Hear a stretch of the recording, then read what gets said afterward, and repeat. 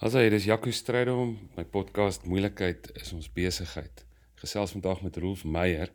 Seker nie nodig om te veel oor hom te sê nie. Hy het al baie belangrike politieke posisies beklee, wat seker die understatement van die jaar is. Hy was onder andere minister van verdediging, later minister van konstitusionele ontwikkeling, maar uiteindelik het hy internasionale bekendheid verwerf vir sy rol as vredemaker. Ons gesels 'n bietjie oor sy eie pad, gesels oor wêreldgebeure, oor Suid-Afrika, die uitdagings hier, oor die kerk en sommer oor 'n klomp ander goed. Enjoy. Rolf, baie dankie. Dis baie lekker om met jou te gesels. Het is goed om met jou te gesels. Jaco, dankie vir die geleentheid. Ek weet nie hoekom jy ou soos ek insleep in jou podcast nie, maar dis 'n voorreg. Julle is tans in Kakamas, maar soos ek by Michelle verstaan, hou julle nie regtig vakansie daar. Dit klink vir my dis baie besig. Ja, ek is heeltemal te besig. Ons is aan die werk, sy met haar skryfwerk en ek met my gewone vergaderings van die môre tot die aand op Zoom en sulke goed, jy weet, maar dit is maar waarmee ek in Pretoria sou besig wees, so daar's eintlik geen verskil nie. Dus ons het eintlik maar hiernatoe gekom as gevolg van die tweede vlag wat opgedaag het daar teen die einde van verlede jaar. En toe het ons gedink, kom ons probeer 'n plek kry waar ons redelik veilig sou wees. En kombineer dit so 'n bietjie met 'n soort van 'n sabbatical. Wonderlik. En kry jy dan kans vir daai sabbatical deel? Ek weet nie of dit oorlof is vir 'n ou man om sabbatical te vat nie. Maar dis 'n ander omgewing, totaal ander omgewing. Mens raak blootgestel aan 'n ander praktyk van die dag. Ek gaan stap in die oggend tussen die wingerde. Jy weet, en dit is wonderlik. En hier is heelwat goed om te sien. Ons was Galagadi toe, ons gaan komende naweek Port Nolloth toe, so dis totaal 'n ander omgewing. Ek skroom nie om hier en daar 'n paar dae af te vat. Ja, wonderlik. Ja, great. Maar die interessante ding, Rolf, is dat jy in Kakamas kan sit en betrokke kan wees by internasionale gebeure. Ek het so 'n bietjie met Michelle gesels en sy het vir my 'n keer wat gesê, jy's in gesprek rondom die staatsgreep in Myanmar. Wil jy so 'n bietjie ietsie daaroor sê? Ja, dit is eintlik baie tragies vir my, jy weet. Ek voel amper emosioneel oor die saak. Want ek het betrokke geraak in Myanmar omtrent in 2014 toe die proses van demokratisering redelik aan die gang was. Dit was net voordat Aung San Suu Kyi haar party gelei het om die eerste demokratiese verkiesing eintlik te wen in amper die bestaan van die land. Dit was in 2015. En sedertdien het ek gereeld betrokke gewees daar op 'n deurlopende basis, aan en af nie, ek het nooit dit vir langer as 10 dae tyddag gespandeer nie, so dit was in en uit. Maar ek het die situasie goed leer ken, ek het haar goed leer ken, ek het nou saam met haar gewerk, ek het nie met alles saamgestem, ook nie met al haar standpunte nie, maar ek het gevoel, daar is vordering op die pad van demokratisering, nuwe grondwetlike bestel en so meer. En nou skielik is dit alles omvergewerk. Dis terug na waar dit was voor 2010. En al die vordering wat die afgelope 11 jaar omtrent gemaak is net eenvoudig van die tafel afgeveeg. Totaal. En dis baie sleg. Daar's 'n stryd op die oomblik nou aan die ontwikkel tussen die militêr wat die staatsgreep gelei het en die burgerlike bevolking. Daar was gister letterlik miljoene mense uit op straat om te protesteer. Ek het die foto's gesien, ek het gepraat met mense wat direkte berigte gekry het van hoe dit gaan op die grond en die bevolking aanvaar net nie hierdie staatsgreep nie. Hulle protesteer daarteen met 2 uitgangspunte. Die een is stel ons leier vry en die tweede is stop die staatsgreep.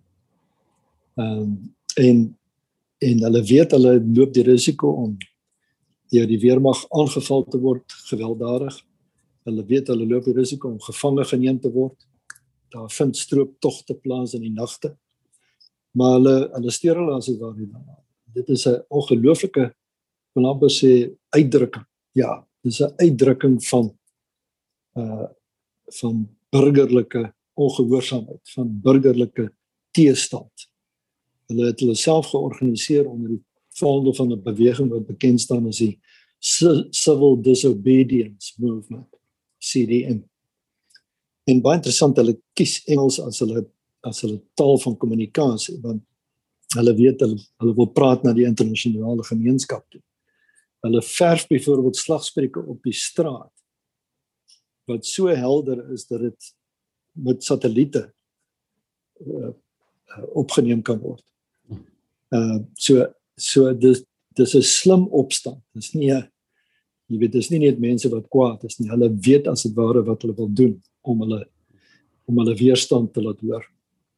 As ek aan jou dink en ek hoor die naam Rolf Meyer, dan dink ek aan iemand wat dit reg kry om moeilike mense om die tafel te kry. Ek was vyande, ek het nou die dag met Skalk van Leerden gepraat, hy sê, Rolf Meyer kan vyande, selfs droogmakers om die tafel kry, want 'n mens kan eintlik 'n bydrae lewer, jy weet, jy kan net 'n beter toekoms hê as almal 'n sitplek aan die tafel het. Wat is jou byvoorbeeld daarin, in daai situasie, wat is jou rol wat jy daar speel? Nou, ek het op die huidige oomblik speel ek geen rol, want dit is nie moontlik van buite af om 'n rol te speel. En die militêr sluit net eenvoudig almal uit, totaal. Hulle sluit selfs die spesiale verteenwoordiger van die VN, van die sekretaris-generaal van die VN, heeltemal uit. Sy het gesê, ek wil soontoe kom. Sy is 'n buitelander uit die aard van die saak. Sy het gesê, ek wil soontoe kom, ek wil met julle kom beraadslag. Maar dan wil ek ook Aung San Suu Kyi sien. Ek wil beide kante sien. En hulle sê net nee, jy mag nie kom. As jy haar wil sien, dan bly jy weg. Met ander woorde, dit is onmoontlik vir enige iemand om 'n rol te speel. Op hierdie tydstip niks. My rol in die verlede was baie spesifiek gerig op bemiddeling in die Rakhine staat gedeelte van Myanmar. En dit het gaan oor die Rohingya moslems wat uitgedryf is, toevallig deur die militêr in 2016 en weer in 2017, op groot skaal oor die grens gedryf is in Bangladesh. En daar is groot opskudding gewees in die internasionale gemeenskap, dit word beskryf as 'n menseslagting en so meer. En ek het toe gegaan, ek het daar toe gegaan as die leier van die land en gesê, ons kan help, want ons weet hoe om gemeenskappe bymekaar te bring. En sy het gesê, asseblief kom. En ons het begin werk op die grond. Ek het gegaan na van die areas waar die Rohingya moslems uitgedryf was, waar hulle villages platgemaak is deur die militêr. En ons het die drade begin optel en vir gesê, kom ons help om julle te laat saamleef met die boeddhiste, met die Rakhine boeddhiste van die area. En ons het baie goeie vordering gemaak. Dit is 'n langsame proses, dit is nie opspraakwekkend nie, maar is 'n stadige proses van hoe om mense te kry om te leer om saam met mekaar te leef. En ons het wonderlike vordering gemaak daarmee. Nou staan alles stil. En dood eerlik, ek weet nie of dit weer gaan hervat nie. Sure. Want ek het vir myself gesê, daar is nie 'n manier wat ons gesien kan word om soontoe te gaan en die vuilwerk van die militêr te probeer laat goed lyk nie. Hulle sal ons baie graag wil hê, want hulle sal dit wil gebruik as 'n aanduiding dat die internasionale gemeenskap steeds aan die werk daar is en help steeds. En ek het net gesê, daar is nie 'n manier wat ons dit kan doen. Uit beginsel uit kan ons nie gesien word om enigstens iets te doen wat die militêr laat goed lyk nie. So, op die huidige stadium is dit 'n stilstand vir ons. Nou, hoe maak 'n ou met daai tipe van, jy weet, is tog 'n enorme klomp werk wat ingesit is en 'n klomp hoop en 'n klomp geloof dat hierdie ding gaan nou werk en dan, hoe maak 'n ou met daai tipe teleurstelling? Ek het vir Skalk, destyds het ek met hom 'n podcast gedoen En ons gaan nou 'n bietjie praat oor 'n Foundation for a Safe South Africa. En toe sê ek van wat 'n mooi stories motiveer hom. Toe sê hy nee, dis die lelike stories wat hom motiveer om aan te hou. Hoe voel jy daaroor? Hoe hanteer 'n ou die teleurstelling, miskien ook hierdie kant, goed wat mense baie hard aan gewerk het, baie lank gebou. Dit voel vir my mense kan baie lank bou aan 'n ding, maar dit kan vreeslik vinnig afgebreek word. Dis amper soos 'n natuurwet. En dit voel so onregverdig. Ja, dit is baie waar, maar ek moet eerlik sê, ek herroep nou my ervaring, jy weet, rondom die onderhandelings van die 90er jare, as ek dit sê. Jy kan slegte stories hanteer as jy tussenin ook goeie stories het. Jy het aanmoediging nodig. Jy kan nie net leef op slegte stories nie. Jy moet sien daar's vordering. Jy moet sien daar's 'n eindpunt. Jy moet sien daar is vordering na die eindpunt. Met hierdie ou wat nou roei na Rio, ek weet nie of jy bewus is daarvan nie. Ja, ek volg hom elke dag. en ek het gister gelees wat hy gesê het, toe hy die opmerking gemaak het in sy boodskap wat hy uitgestuur het vir almal om te lees, dat hy gesê, toe hy begin het hy nie geweet wat is die omvang van die uitdaging. En hy het in die tussentyd besef dit was 'n groter uitdaging as wat hy aanvanklik verwag het. En hy het gesê die uitdaging is nie soseer die seer lyf en die spiere wat moet raak nie, maar die kop, die mental staat wat die uitdaging was vir hom te oorkom. En hy sê, dis die 64ste dag, ek is op pad na die eindpunt, ek weet dit kom op 'n einde. Maar ek weet daar's baie mense wat hierdie boodskap gaan lees, wat voor sulke uitdagings is, dat hulle nooit die einde sien. Die einde is nie vir hulle in sig nie. En jy weet, ek herlei dit nou na wat hy daar geskryf het, maar daar's 'n groot stuk waarheid daar. Ek persoonlik moet erken dat as ons nie daai tyd wat ons in die onderhandelings was, en onthou dit was 'n totale periode van 6 jaar wat ons besig was daarmee. En ek kan sê ek was bevoorreg om elke sekonde van daai 6 jaar betrokke te wees, ononderbroke. En as jy nie van tyd tot tyd sien daar's vordering, dan word dit 'n hopelose saak. Jy kan soveel passie hê as wat jy wil, maar jy moet resultate ook sien. Dit kan nie net slegte nuus wees nie. En ek dink Skalk sal dit ook erken. Ja, nee, ek dink ook daarom so. want hy het self bygedra tot sukses homself. Ja, verseker. Nou is In-Transformation Initiative, is dit eintlik wat julle doen? Vat julle die lesse wat julle geleer het op ander plekke en mooi stories en dalk die ander lesse wat julle geleer het en julle help versoeningsprosesse wêreldwyd aan, as ek dit reg verstaan? Ja, ek het sedert die beëindiging of die voltrekking van die oorgang in Suid-Afrika, met ander woorde reeds eintlik so vroeg as 1994, het ek betrokke geraak by 'n verskeidenheid van plekke oor see, waar mense ons gevra het, kom vertel vir ons wat julle gedoen het.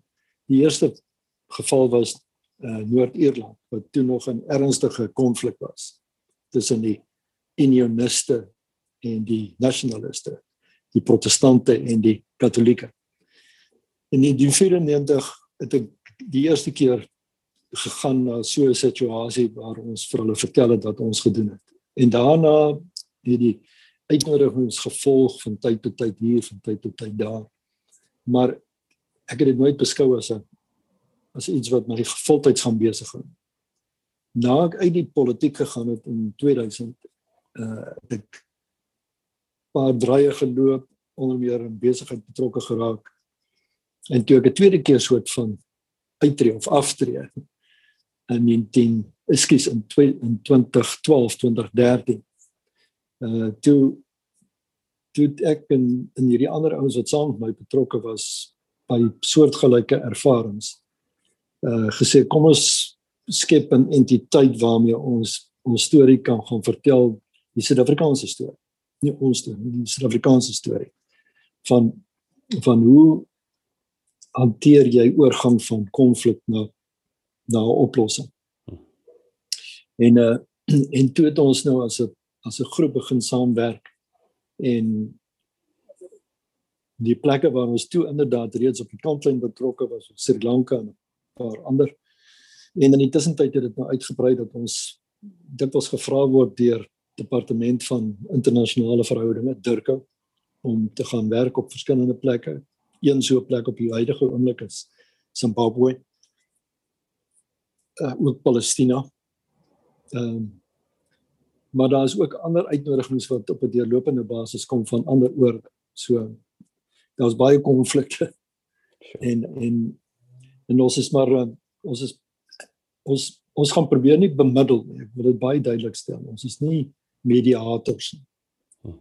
En die eenvoudige rede daarvoor is, in Suid-Afrika se geval het ons nie mediators gebruik nie. Ons het self onderhandel. Dus ons as teenoorstellende partye wat reg direk teenoor mekaar by die tafel gesit het. As daar 'n fight was, is dit ons wat dit self opgelos het. As daar 'n onderbreking was in die onderhandelings van die feit dat byvoorbeeld Mandela dit tot 'n halt geroep het, dan moes ons maar die volgende dag weer begin van voor af. Die stukke gaan optel en kyk wat ons daarmee kan doen. So ons het 'n baie sterk standpunt teen bemiddeling of mediasie van buite af. En daarom probeer ons nie daai rol speel nie. Ons probeer eerder vir mense advies gee hoe hulle self met oplossings kry. Ek het nou vir 'n paar mense gevra wat sou hulle vir Rolf Meyer vra as hulle nou die kans gehad het. En ek gaan jou nou vra wat Eberhard Bertelsmann, die regter, ek en hy donderdag ontbyt geëet. Ons het saam so Echo Pro Bono regskliniek waar ons nou mense help en so aan. En so ek hoop ek gaan by sy vraag net nou uitkom. Maar iemand anders het gesê, wat jy al dikwels oor praat het gesê, maar hulle vermoed dat daar reeds vroeg in jou lewe dinge gebeur het, in jou kinderjare, wat gemaak het dat jy eintlik baie vroeër wakker geskrik het vir die groot nood aan versoening en geregtigheid in Suid-Afrika, dat jy nie, jy weet dat jy eintlik dat al in jou kinderjare iets gebeur het, of miskien in jou opvoeding, wat jou of gefrustreer het, of jou gefassineer het, wat gemaak het dat jy op die ou en op hierdie pad beland het. Is dit so? Nee, ek kan dit nie sê nie. Ek sou nie 'n storie kan ophaal om dit te bevestig nie. Maar ek het op 'n plaas groot geword en wat wel waar is dat ek het voor ek skool toe gegaan het net een speelmaatjie gehad. En dit was die plaaslike werker, so 'n seentjie wat net so oud soos ek was. En ons het groot geword soos boeties. Daar was geen verskil nie. En miskien is dit iets wat vasgesteek het, miskien is dit die raamwerk. Maar jy weet, ek het in die apartheids omstandighede groot geword, van die 50s. Ek spot altyd en sê, my eerste politieke vergadering wat ek bygewoon het, was in 1953. En ek kan dit onthou. Ek kan onthou wie die spreker was. Maar dit is nie vandag iets noodwendig om op te roem nie. Ek probeer net die konteks gee. My eerste ontwaking in my eie kop, my verwysing na van die onaanvaarbaarheid van apartheid, kan ek met sekerheid sê, het eers in die vroeë 1970s inslag gevind in my kop. Ek was tot op daai stadium 'n redelike slaapse navolger van die Nasionale Party in sy doktrines. Daai doktrine wat ingesluit het selfs Christelik Nasionaal. Want ons moet nooit vergeet nie, John Vorster se broer was Koot Vorster, die moderator van die NG Kerk. Jy weet, so, dit is kom ek daaroor 'n verwysing maak. Ons het almal geglo in Christelik Nasionaal as die ideologie. my eie betwyfeling van die apartheidsdoktrine, dink ek het regtig eers inslag gevind toe ek 'n prokureur was. En van die wetgewing wat op die wetboek toe was, moes interpreteer en verslae daaroor skryf. En besef ek maar, hierdie is onverdedigbaar. So ek het nie 'n groot oomblik van kleintyd af gehad. Miskien het ek die voordeel gehad van, jy weet, riglyne van my ouers, wat geen liberale was nie, inteendeel. Maar hulle was goeie mense. Hulle was immunitair in hulle uitgangspunt en hulle uitkyk. En ek dink ek het baie by hulle wat dit aanbetref geleer, sonder dat dit noodwendig polities toegepas was. Ek skryf onder andere nou vir Kerkbode het my nou gevra om 'n rubriek te skryf hieroor. Hoe voel jy oor die kerk? Ek weet so min of meer wat is jou uitgangspunte, en ek dink ek stem daarmee saam. Jy weet, die kerk as institusie is so jammerlik eintlik besig om oral nie sy opdrag uit te lewe nie. En ek wil dit sag stel, ek wil nie probeer om klagte te lê nie. Maar dit is jammer, want in die proses verloor ons roeping as individue, as Christen individue, as mense wat tot 'n bepaalde geloof behoort. Jy weet, ek wil amper sê, elke dag as ek lees wat Gift of the Givers doen, dan slaan dit my tussen die oë. Wie die mense is wat daardie take onderneem. En ek sou so graag wou sien dat die Christenkerk eerder daai rol vervul, of ook net so daai rol vervul. Maar ek vermoed die Calvinisme verhoed ons om dit te doen, ek weet nie. Sure.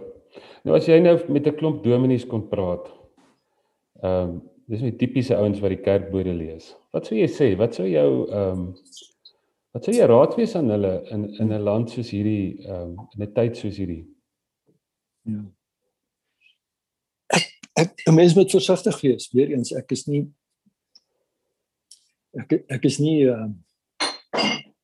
aktief in daardie, kom ons sê, geleibuis. So ek moet versigtig wees. Ek is nie laat ek dit andersom stel. Ek is opgelei in die regte, ek was 'n prokureur, maar my professie wat ek die beste ken is politiek. Ek het dit gepraktiseer en ek bly steeds 'n politikus in my wese. Al is ek meer as 20 jaar reeds nie meer 'n praktiserende politikus nie. As ek in my wese nog steeds iemand wat politiek beter verstaan as enige ander dissipline. So ek probeer dit net as agtergrond gee. Piet Meyering, toe hy nog by die kweekskool was, het my 1 jaar gevra om met die nuwe teologiese studente, die eerste jaar kweekskoolstudente, te kom praat by die begin van die akademiese jaar. Ek weet nou nog nie hoekom hy dit gedoen het nie, maar ek het maar ja gesê, want ek ken vir Piet en ek hou van hom. En die rede hoekom ek dit ophaal is na aanleiding van jou vraag. Ek het toe vir die studente gesê, en ek skat van die senior professor het my dalk kwalijk geneem. Maar ek het vir hulle gesê, die beste voorbeeld van Christelike deeg, wat ek dink ek in my lewe teëgekom het, was Nelson Mandela. En niemand kon sê selfs tot sy dood of hy 'n oortuigde Christen was nie. Maar hy het die Christelike deeg uitgeleef. En daai deeg het verskillende dimensies in terme van my ervaring aangeneem. En dis hoekom ek hom as 'n voorbeeld altyd voorhou, nie net in die werk wat ek doen vir ander in konfliksituasies nie, maar vir ons eie mense. En ek dink hy het daardie appel gemaak op 'n baie breë grondslag vir alle Suid-Afrikaners. Dis hoekom wit mense homself, Afrikaner konservatiewes homself begin aanhang het. Die basiese inslag daarvan, dit wat die sterkste oorgekom het in sy hele optrede, was sy menslikheid. En dit is verstommend as jy dink waar hy vandaan gekom het. En dat hy nooit, en ek gaan die Engelse woord gebruik, want ek kan nie nou in die Afrikaanse woord dink nie, hy het nooit vengeance gedemonstreer. Niks. En selfs ons wat die geleentheid gehad het om nou saam met hom te werk, in die onderhandelingstyd daarna in sy regering, na die oorgang, het dit ooit beleef, niks. Hy het nooit eers 'n vraag gevra daarna nie.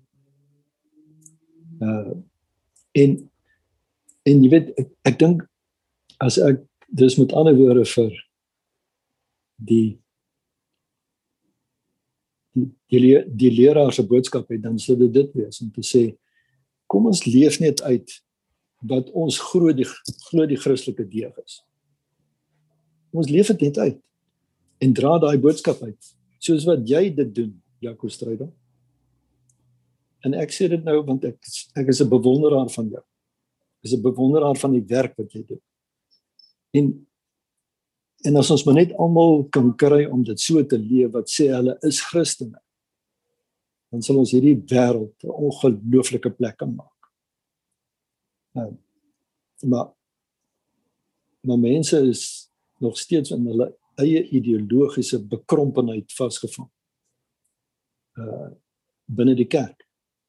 Met doktrines wat totaal en al niks werd is nie. En ek dink niks met die Christelike deeg te maak het. Vredemakers word dikwels deur hulle eie mense geskiet, nie waar nie? As 'n ou vat Mahatma Gandhi is deur 'n Hindu doodgemaak, nie deur 'n Brit nie. En dis tog dikwels 'n ding wat gebeur.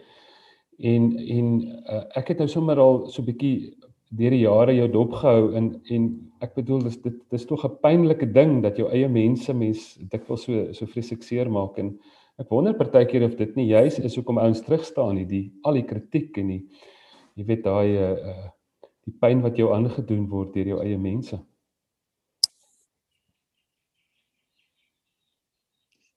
Ek dink dit het maar te maak met wat in jou eie kop aangaan. As jy self oortuig is van dat jy die regte ding doen, dat jy die regte doelwit nastreef, dan maak dit nie saak. Ek sal eerder 'n ou probeer oorreed en oortuig dat hy of sy verkeerd is, as wat ek gaan skrik vir die uittarting. maar jy's reg, ek meen dit is steeds daar, ek beleef dit. Ons het hier gehoor, hier is 'n ou in hierdie dorp, na ons hier aangekom het, wat my nog steeds beskryf as die anti-Kris. Sure.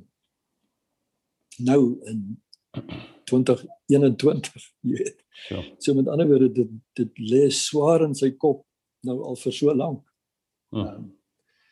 Maar dit is maar ons daarmee met 'n ou saamleef, en ek het nie 'n probleem daarmee nie, maar as ek iemand teekom wat vir my verskil, dan probeer ek hom of haar eers oortuig van dit wat ek dink die regte pad is. As ek nie kan nie, dan gaan ek nie my tyd verder daarop spandeer nie. Ek sit dit agter my. Ek het geleer, jy weet, daai tyd, toe ons besig was met die onderhandeling, jy moet so 'n bietjie raak soos 'n eend. Die water moet maar van jou rug afloop. Ek kan nie. Ek het definitief nie my kop in die sand gaan steek of gaan wegkruip nie, as ek so iets teëgekom het nie. Die realiteit is, daar was 'n referendum, sal jy moontlik onthou, in 1992. oor die vraag ja of nee, gaan ons voort met die veranderings of nee. En in daai referendum was al min of meer 30% wit mense wat gesê het nee. Die ander 70% het gesê ja, uit die aard van die saak. En daai 30% is nog steeds in die ronde. Nie hulle nie, maar hulle nasate. En ek het dit al beleef dat die mense wat my nou die meeste probeer uithaal, is jong mense. Dit is my verstomming. Hulle wat eintlik die begunstigdes is van die verandering. Wat eintlik niks weet van die skade wat apartheid aangedoen het. Is die ouens wat my beskuldig van uitverkoper wees. Maar ek dink dit gaan oor meer as dit. Ek dink nie dit gaan oor net die veranderings in Suid-Afrika of die oorgang nie. Ek dink dit gaan oor 'n populistiese streep wat mense in hulle dra. Ja. Dis dieselfde populisme wat vir Trump president gemaak het in Amerika. En vir Zuma in ons geval president gemaak. Dis teenoorstellende pole, maar dis 'n populisme wat seker maar in die grein van mense bestaan het. Ek vermoed so. Dan ons daarin kan slaag om die middelgrond te versterk deurentyd. Dan dink ek is ons besig om 'n goeie bydrae te lewer. En die tragedie van wat gebeur het in die periode tussen 2009 en 2017, met ander woorde die Zuma era, was dat die middelgrond het sy baken verloor. En die hele middelgrond het aan skerpe gespat. En is daardeur verswak. En een van die grootste take wat ons nou het, hierdie oomblik, is om weer die middelgrond te versterk, om die middelpunt vliedende krag te verenig en te versterk teen al hierdie nasionalistiese oproepe van buite af. Of dit nou regs of links is. En hoe doen 'n mens dit?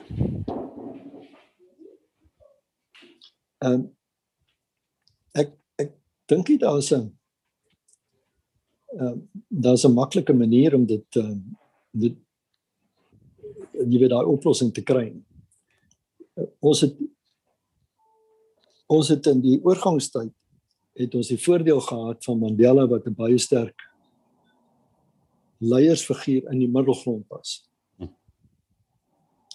En dis ook hoekom ons daai middelpunt verloor het onder Zuma, want hy was 'n populis. Hy is 'n populis, nog steeds in sy huidige optrede. Cyril het die regte inklinasie sonder twyfel rondom die middelgrond. En ek dink soms hy moet dit sterker laat geld. Hy moet meer ferm uitkom. Sy uitsprake is reg, soos wat hy gister gegee het oor die konstitusionele aftakeling wat van sy eie partylede pleeg. So hy sê die regte goed. Maar dit moet sterker gedemonstreer word. Hy moet eintlik 'n paar ouens klappe gee om sy fermheid te demonstreer. En ek dink dit sal help om die oomblik as hy dit doen, gaan hy 'n groot groep Suid-Afrikaners laat opstaan en sê, hier kom ons. Ek praat van in die middel. Jy het 'n ou nodig wat dit kan doen. Die tweede ding is, jy weet, ons moet van die wesenlike probleme van die Suid-Afrikaanse samelewing effektief probeer aanspreek en met grondige oplossings kom. En ek praat van die ongelykheid in ons samelewing. Jy is baie meer blootgestel daaraan as wat ek is, vanweë die werk wat jy doen. En ek weet nie altyd hoe om dit aan te spreek nie. Dis nie net 'n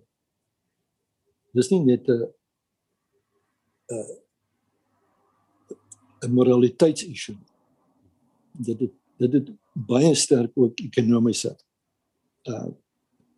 onderliggende oplossings wat moet gegee word. En ons het dit nie. Ons ekonomiese stelsel, die stelsel wat ons het op die oomblik in Suid-Afrika, wat eintlik nog deurkom van die apartheidstyd af, begunstig die elite en laat die arme mense agter. Dis so eenvoudig soos dit. En daai stelsel moet eintlik heeltemal hervorm word. En ons moet nuwe leiers kry van die grond af op. Ek bedoel, dit is vir my 'n groot ding, jy weet, ons kan nou die groot bome probeer swaai en ek dink 'n ou moet, maar as mens 'n droom en 'n passie kan sien groei van onder af. En is dit in 'n sekere sin waarmee jy besig is ook by daai A Foundation for a Safe South Africa? As ek dit reg het, werk julle ook deur sport en 'n klomp maniere met jong opkomende ouens en lyk myself renosterstropers en interessante mense. Vertel 'n bietjie daarvan.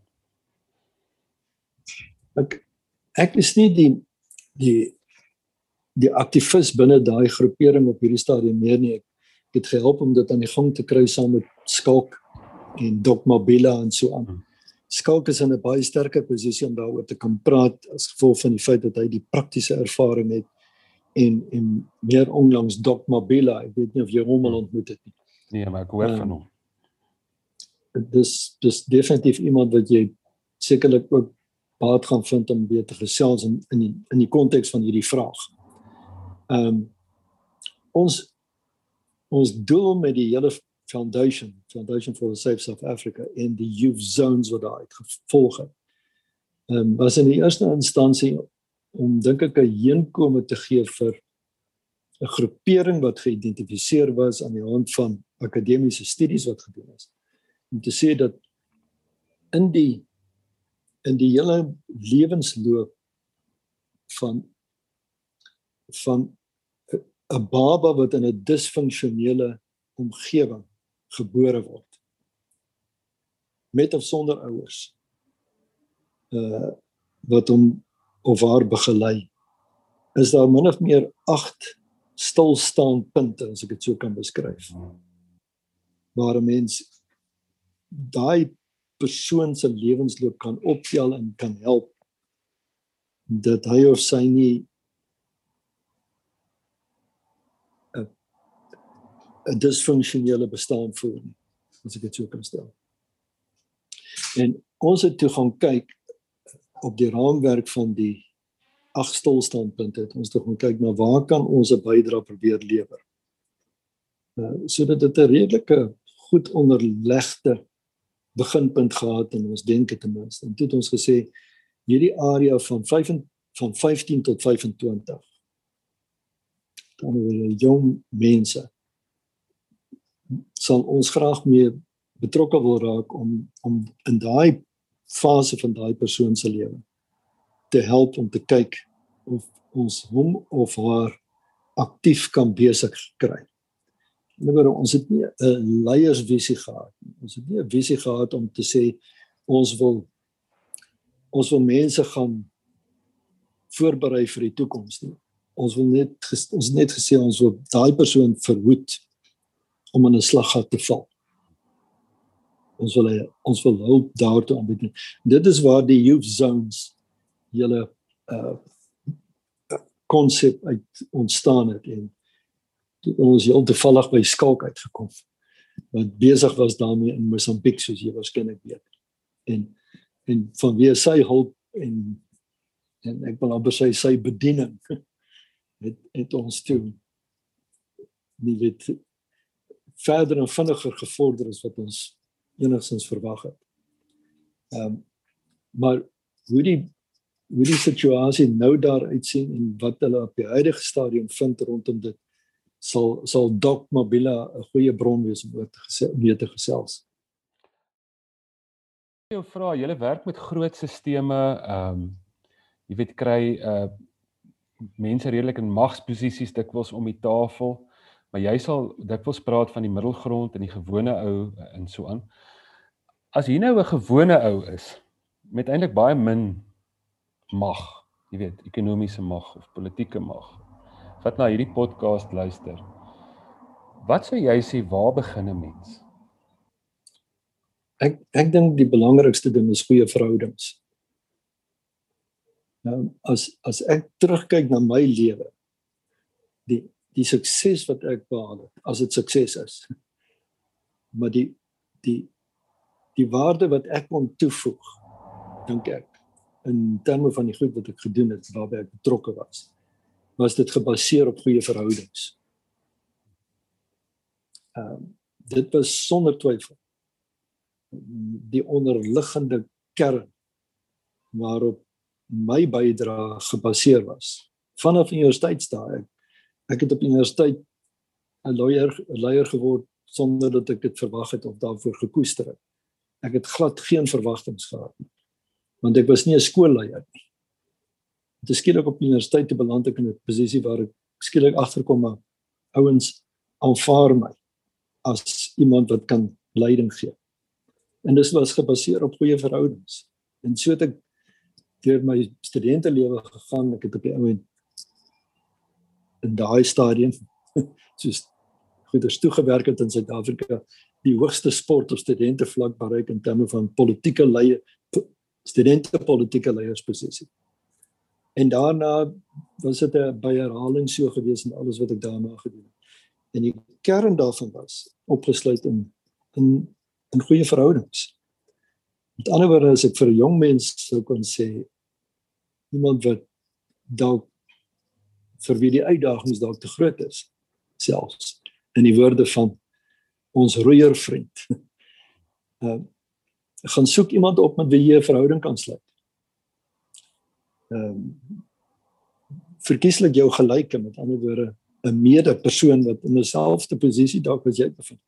Maar gaan sluit verhoudings en gaan sluit ook verhoudings met mense hoër op wat jou kan help. Ek het mense wat nou vir my, ek wil amper sê op 'n weeklikse basis skryf en sê, ek het jou so en so plek ontmoet, ek het hulp nodig, kan jy my hier en daar help? En ek doen dit.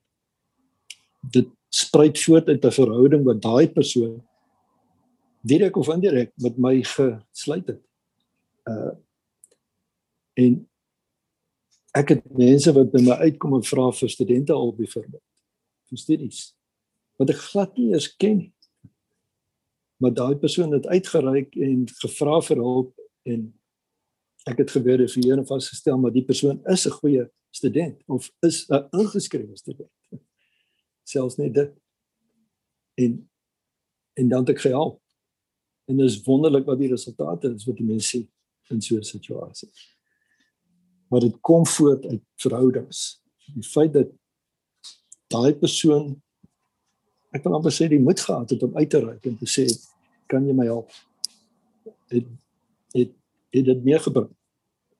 En in hierdie betrokke geval wat ek nou aan dink van iemand wat so uit die bloute uit my gekontak het en wat ek tot vandag toe nog nie ontmoet het nie. In spite van die kontak wat ons opgebou het. Hy is vandag amper klaar met sy LLB studies. En dis nie wonderlik. En hy deur sy studies gegaan sonder eksterne hulp, hy het nie eens ouers nie. So. Iemand het vir my gesê, Rolf Meyer kry gedoen wat hy doen want mense vertrou hom. En gesê, ek moet jou vra, hoe bou 'n mens vertroue? Wat is dit wat maak? Want dit is tog die basis van daai verhoudings. Is dit omdat mense met jou regtig belangstel?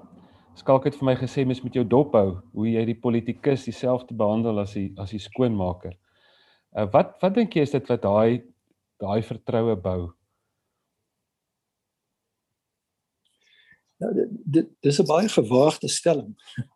Jy weet, om te sê, mense vertrou my. Ek sal nie daarmee saamstem nie. Ek dink daar's baie wat my nie vertrou nie. Maar ek dink op een plek het dit wel daar geslaag om die noodsaak van onderlinge vertroue bou uit te leef. En dit was die verhouding tussen Cyril Ramaphosa en myself. En ek is bereid om te sê dat ek dink as dit nie was vir daai onderlinge vertroue nie, sou ons dalk baie langer gevat het om by oplossings uit te kom vir die land. Sure. En party sou dalk sê ons sou dalk nie by oplossings uitgekom het nie. Maar as gevolg van die feit dat ons geleer het om mekaar te vertrou, het ons na oplossings gesoek saam. En dit is krities. Ons het later so sterk op mekaar vertrou dat ons vir mekaar kon sê, there's not a problem that we're not going to resolve. Jy kan self dink hoe sterk is so. Dis inspirerend om dit te kan sê, want dit beteken ek vertrou op jou en jy vertrou op my om hierdie saak op te los.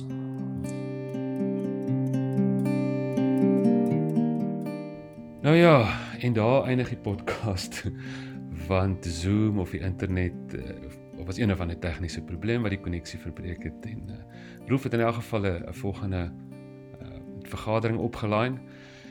Ek sê baie dankie Rolf Meyer vir 'n wonderlike gesprek. Dis die einde van ons podcast. Ek is Jaco Strydom. Klik gerus hieronder as jy 'n bed wil borg in een van die Eco-huise. Loer gerus na van die ander podcasts op Moeilikheid is ons besigheid. Ek gesels met Van Lennard Sweet tot Bouwer Bosch, Anna M, Stefan Skootse, Regter Eberhard Bertelsmann, Stefan Joubert, Jonay van Huisteen en 'n klomp ander interessante mense. Blessings.